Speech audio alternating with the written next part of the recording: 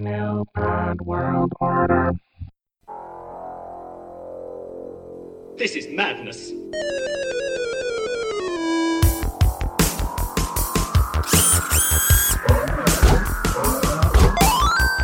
This time you have gone too far.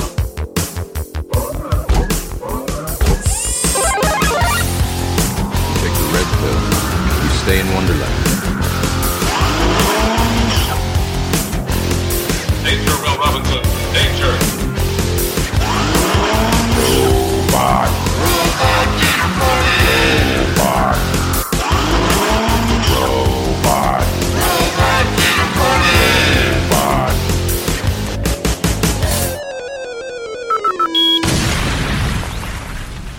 We're doomed. Namaste. Namaste and welcome to another episode of the Robot Dinner Party Podcast. The robot in me recognizes the robot in you.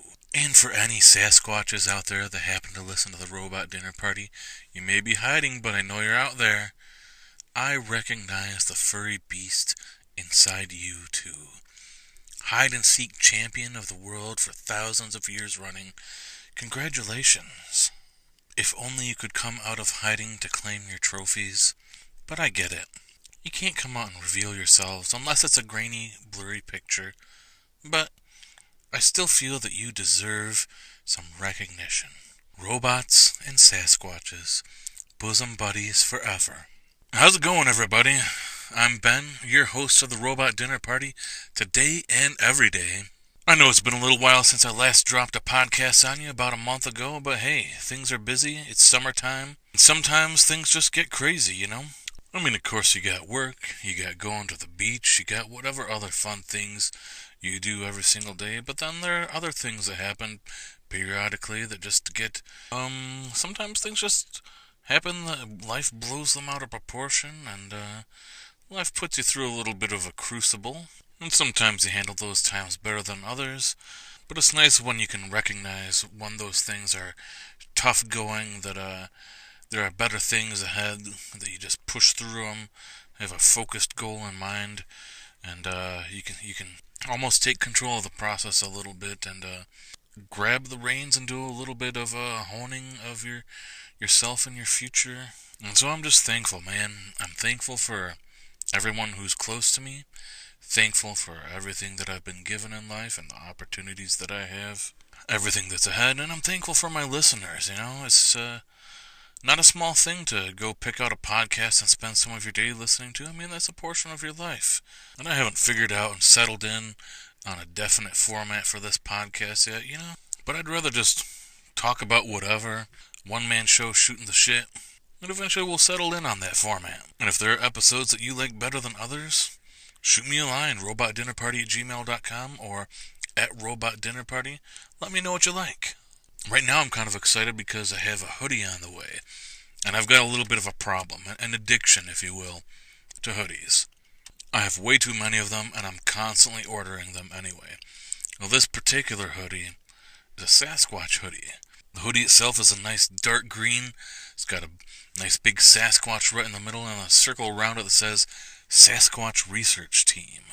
And even though it hasn't arrived yet, I have a feeling that once it comes here and fall hits, it's going to become one of my autumn favorites. Especially if I sit around the campfire wearing it or take it camping, anything outdoorsy or out in the woods. I think I mentioned towards the end of one of these podcasts one day that if I ever saw a Sasquatch, Bigfoot out in the woods, I'd get a nice crystal clear picture for you. And that's still true. I'm convinced that it is. I've never come across a Sasquatch before. Hey yo! But, you know, I'm a photography guy. I've got this nice Nikon digital SLR camera, and I like to take some wildlife photography pictures. I've got this nice big zoom lens on it. Right now it's only 200mm, thinking about getting a 300mm, but I'm pretty fast with it. I was at Kensington Metro Park one day, and I got this incredible picture of a blue jay in flight, and unfortunately its wings were down and not out, but you could see its tail all spread out, and everything that wasn't flapped downward. So basically the entire body minus the wings that were not in view for this particular picture. Everything around the bird out of focus, and the bird itself in crystal clear focus as it was flying. That was pretty awesome. And so I figure if I ever see a Sasquatch out in the woods and I have my camera with me, at least with the lens cap off, I'm not flipping open no bullshit flip phone or my iPhone. No, fuck that. I'm flipping that digital SLR right up to my eyeball as fast as I can and snapping off some rapid fire shots of that Sasquatch. At least one of them. He's going to be in focus, giving me a nice toothy grin. I can't wait if I ever come across a Sasquatch. I probably ruined it since they listened to this podcast. They probably heard, and they'll be like, look, we gotta avoid that guy, but hey, Sasquatch, you're on notice. Although it's also possible, nobody's ever brought up the fact, what if these Sasquatches have magical properties? What if the reason why they show up grainy and out of focus in these pictures is because 600 years ago they were hanging out with like a native shaman in the Pacific Northwest, and they're like, yo, we had a vision. Eventually people are going to have this crazy technology. I know it's not going to make sense right now, but you got to understand. And the shaman's like, yeah, here's this magic medicine here. You take it, and if anybody tries to identify you, it's cool. They can tell the story, you're already part of native legend, but there won't be a written record. And Sasquatch is just like, cool, thanks, bro. And now you know the rest of the story. I am Paul Harvey. Good day. Now, if you're someone who's looking to get into photography, take some better photos than what you can get on your phone, let me say first of all, the level of technology we've got on our phones to take photos is pretty incredible already. If you don't really have to zoom in on anything, you've got it on your own phone and you check Instagram, iPhones and Droids, they can take some really good photos and snapshots. But if you're looking to take it to the next level, especially if you need to zoom in on things, then definitely a digital SLR is what you're going to need to get into.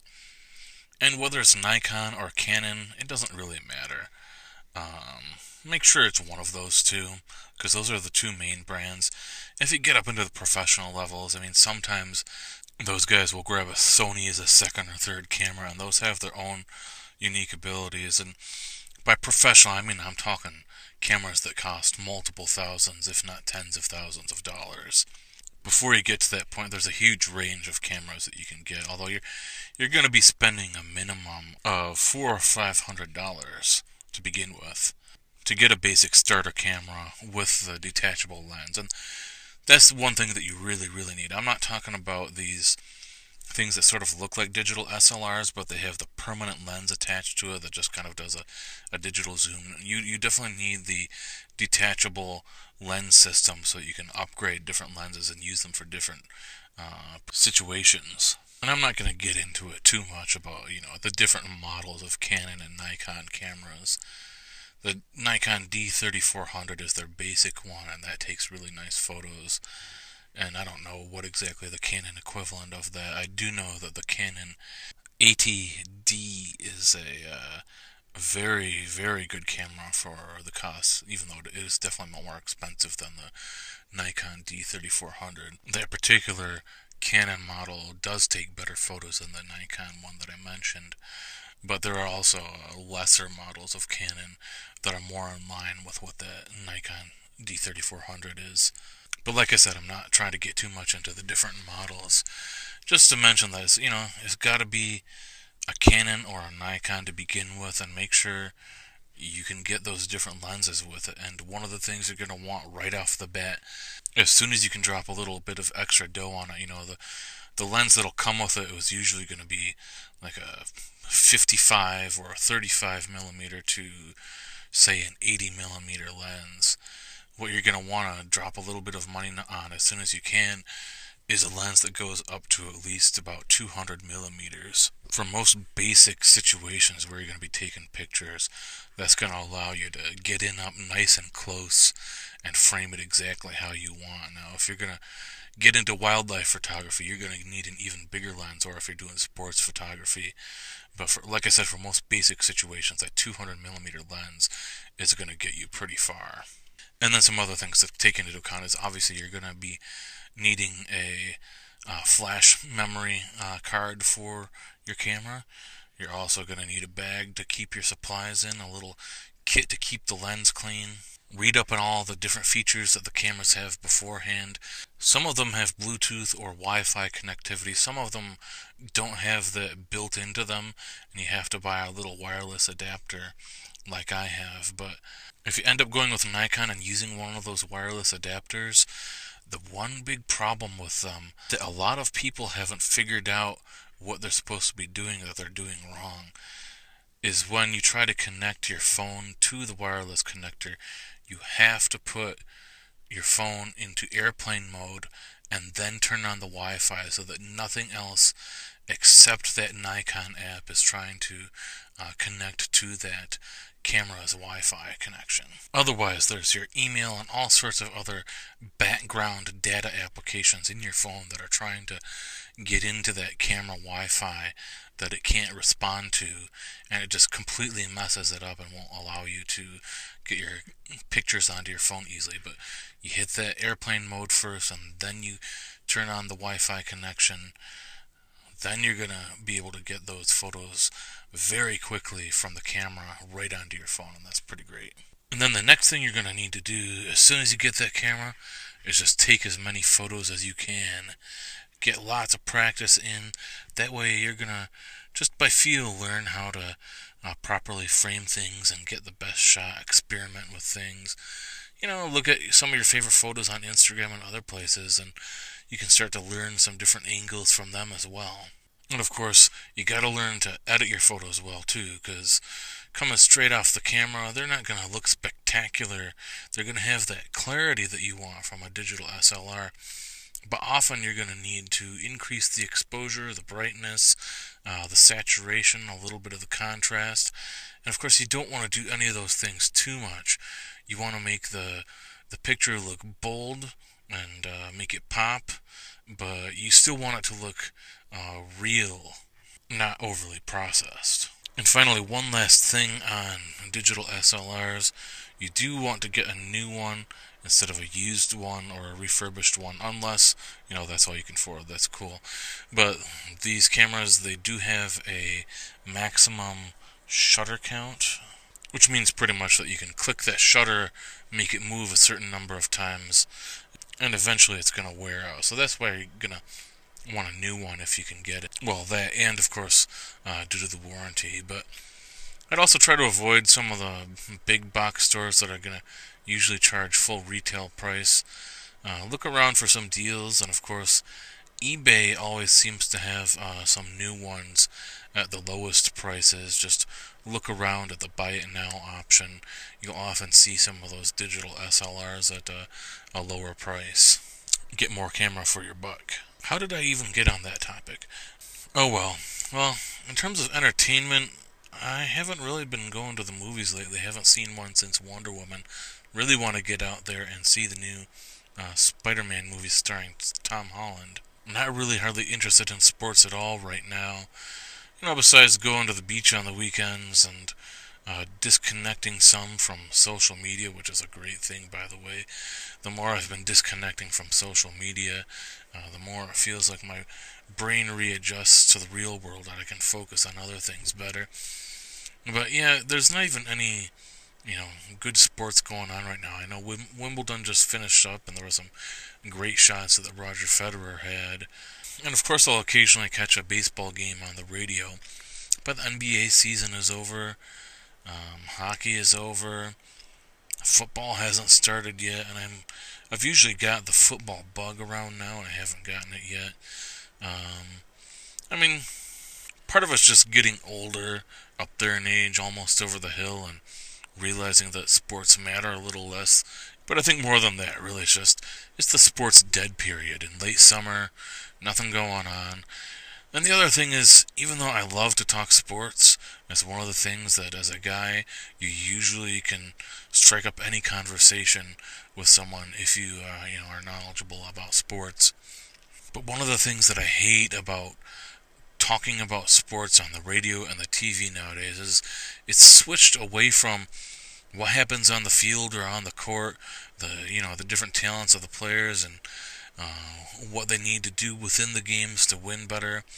And instead, over the last 10 years or so, there's been this huge sports talk shift toward what are the contract situations for the different players and what's the cap space that each team has. And so they talk about, what do teams need to do to get better. It's all about what kind of money they have available to get other players, whose contracts can they shed, whose contracts can they take on. And it's boring as hell. I mean, if I want to talk about contracts, I do that at work. You read about that type of stuff in the Wall Street Journal or Business Insider. That's not the type of shit I want to hear on ESPN or the talk radio shows. Just a big pet peeve of mine, man. But the robots don't care. They don't care about sports. Did you hear about the sports team and what they did in relation to the other sports team and the statistics that they accrued? Verily, one team triumphed over the other, and there is more data to process. Yeah, of course, I almost forgot that Game of Thrones just came out again. I haven't seen the first episode yet. I'm going to do that this Friday or Saturday night before the second episode airs. I'm sure I'll have more to say on that when I have another guest on next episode. Although it won't be drawn out over an hour or an hour and a half of Game of Thrones talk like it used to happen on the Pop Culture Crunch podcast at one time. And I know not everybody's excited about Game of Thrones. It seems like for the first time ever, there's more of a serious backlash against people talking about Game of Thrones on social media lately. Like, the people who don't happen to watch the show are tired of hearing about it from the people who do like to watch the show. Oh well, what you gonna do? Bad boys, what you gonna do when the shum bum bum come for you? Bad boys, what you gonna do? Or what you gonna do when they come for you? Anyway, at work the other day, somebody was talking about how they'd been discussing with someone outside of work whether it's possible to destroy the internet, which is a pretty interesting topic. I mean, my point of view is if you get two computers that are capable of communicating with each other, those two computers can technically have an internet connection, although you're not necessarily going to have all of the, like, Google and Yahoo and all the other websites that are out there. But all of those websites that are out there, it's really just a gigantic network of computers communicating with each other. And some computers host some data, some computers host other data, and they have different rules for access, but really it's all just a bunch of computers communicating with each other. And so if you're really going to destroy the internet, really you'd have to have some sort of cataclysmic event that brings down all of the computers worldwide. I mean, normally that's going to be something that just takes down the entire electric grid, such as a giant solar flare that has the electromagnetic capability of shutting down the world's electronic systems. And, you could always rebuild it, get the infrastructure back up and running again. Also, if there was another sort of space cataclysmic event, if there's a star that goes supernova that's close enough to the Earth, and the Earth is in the direct path of the gamma rays, those gamma rays, if they're strong enough, could just extinguish, all of life on Earth as we know it. And so that would be another way to take down the internet. I mean, there are different degrees to which it could happen. I mean, if you've only got personal computers talking to each other, from a practical standpoint, then you don't really have the World Wide Web as we know it. But I was a little surprised that my coworkers didn't know that about the solar flares or the supernova gamma rays. And speaking of solar flares, we just had a big one come in the Earth's direction. I mean, not big enough to take down the electric grid, but it was big enough where some places saw the northern lights further south than usual. I know in the Upper Peninsula of Michigan they got to see them. I think there were a couple other places that were just a little bit further south on that, down into the Lower Peninsula of Michigan. They got to see them briefly as well, too. But man, I was really hoping they would come as far south as I am, and I know a lot of other people were too. But that's okay. Coming in August are the Pleiades meteor showers. I don't know if I pronounced that right, but who cares? And locally in Holland, Michigan, they're going to be having a beach gathering where people cook up s'mores while watching those meteor showers, and that ought to be pretty fun. I'm pretty excited about that. Also excited about the fact that I discovered there's a local observatory that has one day a month where the local astronomical society is able to access it and look through that telescope and use the grounds for using your own telescopes. And I'm definitely going to be taking advantage of that, and it's something that maybe you should look out for in your area too. Now, switch back to robots a little bit here. I was listening to either Radio Lab or the Hidden Brain podcast the other day, and this woman who's a robot researcher was on talking about these robotic dinosaurs that they had created, and they did this study where they had a bunch of people take these robotic dinosaurs and treat them as if they were a real living thing and have like a fashion show and play with them and other just fun things to do with a robotic dinosaur. And then at a certain point, they asked them to destroy the robotic dinosaurs, and nobody would do it. And so then they had to start tricking people in a sense to try to get them to destroy them. First they said something like, well, they were going to destroy the robots at the end anyway, so they needed to take this hammer to the robot and kill it. People still wouldn't do it. And so eventually they got to the point where they said, look, someone has to destroy one of these dinosaur robots, or else we're going to destroy all of them for you. And then, of course, somebody gave up their dinosaur robot in order to save the rest of them. And now, I'm not sure whether these people who were part of the study thought that they were going to be able to keep the robot at the end. I mean, I guess if they had that many robots, you would kind of assume that you might have the possibility of being able to keep it. I mean, the conclusion that the researchers drew was that when you have a lifelike robot, or at least one that displays similar features to things that people and other living things do, then you start to form an emotional attachment to it and view it as an actual living creature. And so that's why they thought that people wouldn't destroy these robots. From my perspective, it could be any one of a number of different scenarios. The first of which is, yeah, if I was in that situation and I thought that there was a possibility that I could keep that robot at the end if it wasn't destroyed, hell no, I wouldn't be destroying that robot. I'd want to keep that for myself. And then another possibility is if I'm sitting there looking at a robot that's shaped like a dinosaur and is moving around and making noises, even if I don't get to keep it, I recognize the amount of work that went into creating that, and it's just senseless to take a hammer to it and destroy it. I mean, even if somebody asks you to, that's like hugely wasteful on a number of different levels. And then, of course, there's the fact that there had to have been at least a few of those people who are able to figure out in their own minds what these researchers are looking for, the type of behavior they're trying to study or trying to prove based on their theory. I mean, there are a lot of people who, if they're part of a psychological study, they try to figure out what the researchers are going after. I sure took great joy in participating in a couple psychological studies in undergrad for credit and trying to figure out what it was they were going after and giving a contrarian response to what they were looking for. And I know to a certain extent they try to build some of that into their data error rates, but there's got to still be more people who do that than what the typical data assumptions are. And moreover, on top of that, if they start switching their language up like they did in this study to being more and more manipulative about how to get people to destroy the robots, then of course you're starting to think there's a reason why they're trying to get you to do this, to either prove or disprove some theory that they have. And you're looking at this beautiful piece of craftsmanship and you just don't want to do it. So I don't think you really can completely draw that conclusion that the more lifelike a robot behaves, the less that you want to kill it.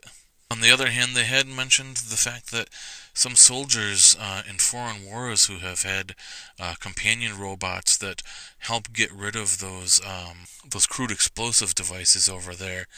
I mean, they develop a bit of an emotional attachment with those robots because they're helping to protect their lives, and so they end up treating the robot sort of like we do with dogs and cats, almost as if it's part of their family or their soldier unit. And apparently people get more comfortable with robots that help people if they give that robot a name like Betsy first, which I can see.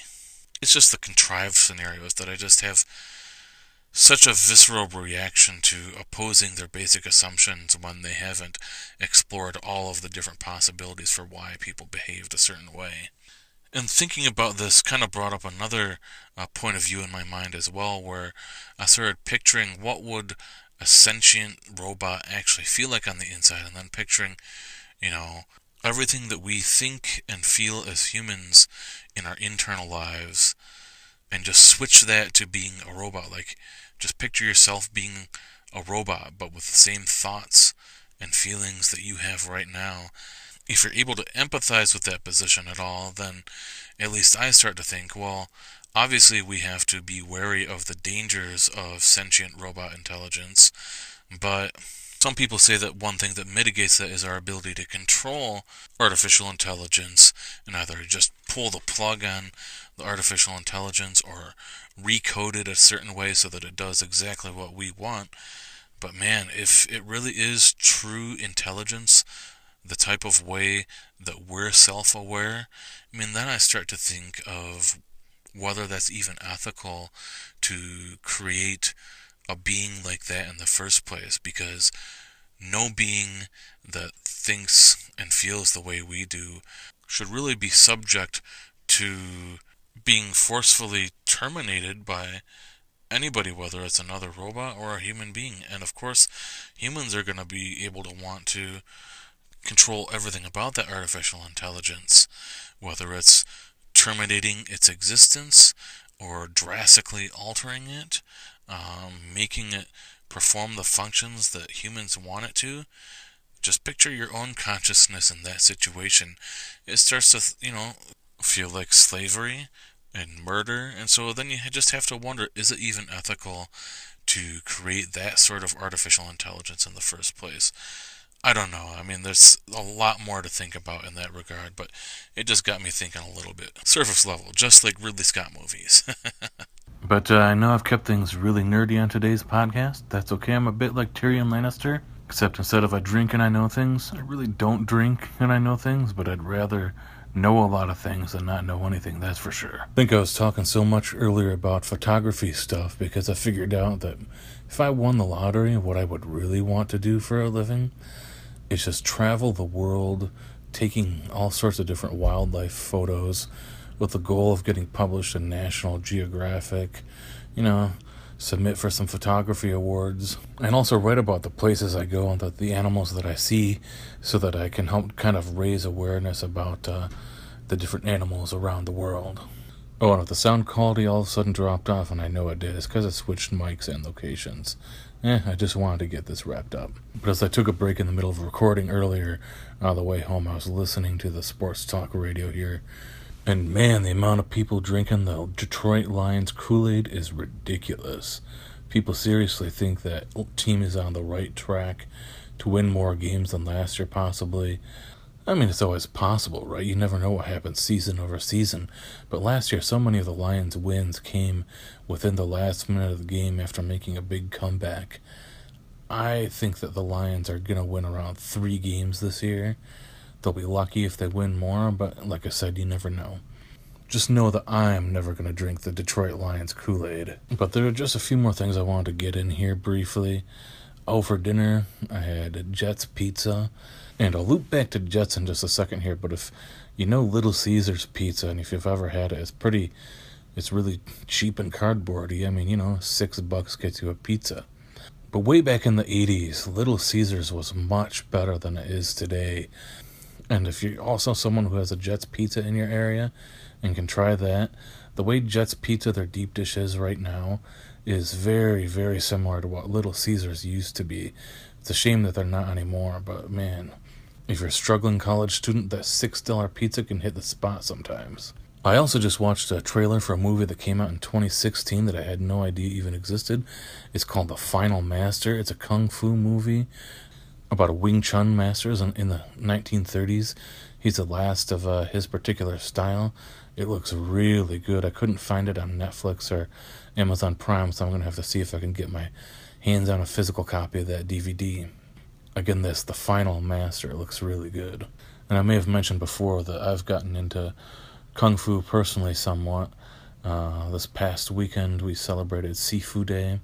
Not seafood, Sifu, the Master Day, to celebrate my teacher and his teacher before that. That was a nice solemn day. Also some good food and a nice gathering of great people, and just celebrate the art form and each other. That was a really awesome time. I'd like to get into even more of the particular kind of kung fu that I do, the northern Shaolin praying mantis style. I need to sign up for another class per week and get even more practice in per day.